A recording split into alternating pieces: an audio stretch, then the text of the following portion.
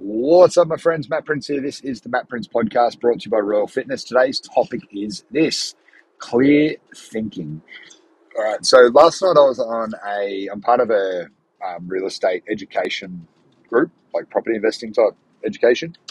And last night's webinar was about exit strategies, long-term planning, how to structure portfolios and all this sort of stuff. Now, good. It was a good podcast. I liked it.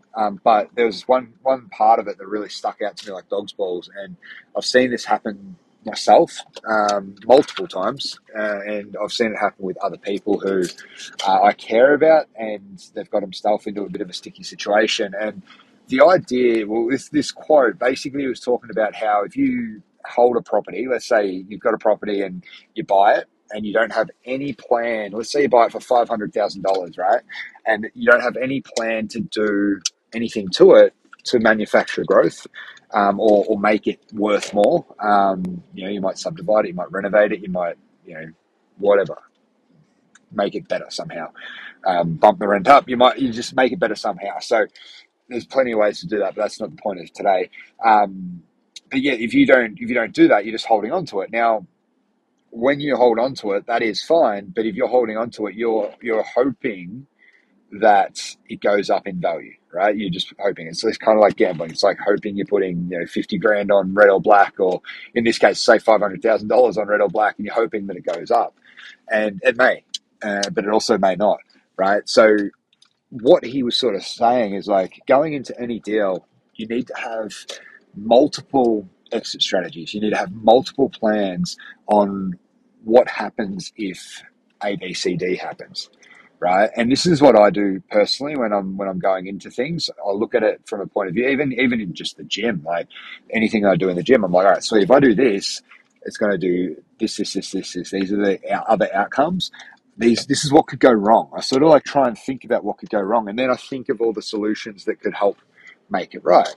Now, in property, there's that many options, right? You could be like, oh, sweet, I'm going to lease it out, I'm going to sell it, I'm going to fucking, do this, that, rah, rah, rah, I'm going to knock it down, I'm going to build something on it. Like, there's plenty of options. It's not that there's not options, but the idea is to have three plans before you go into it. So that way you're not caught with your pants down going into a deal, and then shit goes wrong and you're stuck, right? And you're stuck and you're panicking.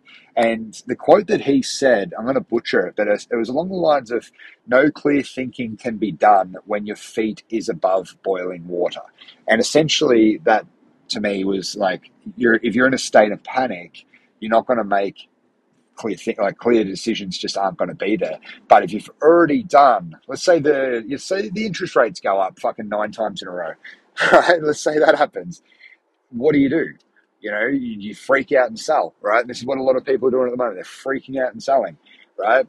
And when they're freaking out and selling, what's actually happening is they're losing money because their house is from one of a worse selling market than what it was, say, 12 months ago, and probably what it will be in 12 months' time, right? So people are going, and they're selling now, right? Rather than, and that's only because they're seeing these interest rate letters coming in, they're hearing about the recession, there's all these panicky things going on. And I'm not saying it's not the worst option to sell. I just sold a property not that long ago, and it was a good decision.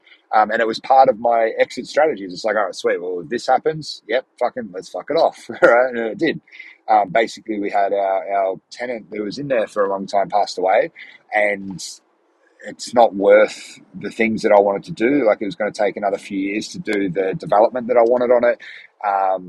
So it didn't make sense to keep. And it was either, hold on to it and do nothing for like 5 or so years, and then it's a massive pain in my ass for that 5 years, and then I've still got to fork out money and there's a couple of years to develop it, rah, rah, rah. Or I just fuck it off, right? And I decided to just fuck it off. And it was a good decision. Now, that was all part of my one of three options of what I had to do with it. That was option one, essentially, and it was very easy for me to do. And that wasn't due to the interest rates hikes or anything. It was more due to the fact that he passed away. Like, if he was still there, I wouldn't have sold it. Just because I didn't want to. It's a shit house, and I planned on knocking it down anyway, and building like factories and stuff on it. So it was more like, it just didn't make sense for me to go down that path. I didn't need that stress in my life, so it's time to go. Now, when you look at all these different things, and that whole idea of like trying to think clearly with your feet above boiling water is pretty much impossible. When you're in a state of panic and stress, you need to look at it. If something happens and you need to make decisions, you need to first take a step back. And I know it's really hard to do. A lot of times I've lost sleep, I've lost, appetite, I've lost track of time, and I've basically just been obsessed with these issues that pop up.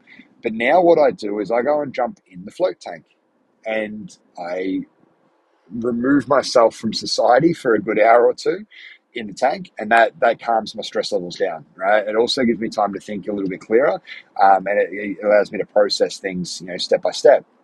That's one thing that I do. The other thing that I do is I work out. I train hard in that time, and it could be any kind of training. It could be martial arts. It could be back when I was running, I'd do a long run. It could be weights, basically something physical to change my state, right? Because when you do these things, when you do like say deep meditation, it's going to change your state physically, mentally. You're going to be calmer when you come out of it.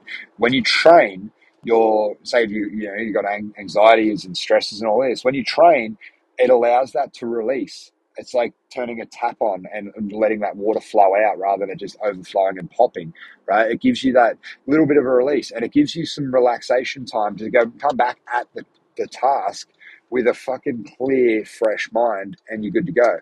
So think about it like this, guys. There's a few things. Everything you attack in your world, right? Attack it with a plan that it will fuck up, right? And this is not some sort of negative thinking speech. I don't want you to be negative, but I want you to be realistic and go, all right, cool, this, and this could all happen, right? And these are my solutions if it does, right? Best case scenario, these are the outcomes, right? And if you get the best case scenario, fuck yeah, good luck to you. That's awesome. And if you get the worst case, though, you need to be able to go, all right, sweet, these are the plans. When it happens, you're not going to be in that state of panic. You'll actually be quite calm, and you can go, all right, cool. Well, hey, it's happened. I knew this was going to happen. I planned for this to happen. I feel like a really smart motherfucker right now. I'm just going to do X, Y, Z, and and happy days. And in that time too, remember, if you create space, take a step back, reassess, you'll be fresh, clear, and ready to attack. But yeah, anyway, guys, I hope that helps. My challenge for you today is very simple: is apply this concept of clear thinking and achieving exit strategies and removing yourself from bad situations and giving yourself space to get clear minded, right? Apply this to your life. Like, let's apply it to your body. We'll apply it to your relationships. We'll apply it to your mindset. We'll apply it to your business. Start to think, all right, how can I take these concepts that this old bastard's talking about on a real estate thing, and start to apply it to my life? Because there is plenty of wisdom in that little sentence alone. Clear thinking with your feet above boiling water is essentially impossible. And I'm going to be pondering on that for the rest of the day. But guys, I hope that helps in some way. I'll talk to you very shortly. Have a great one. Bye.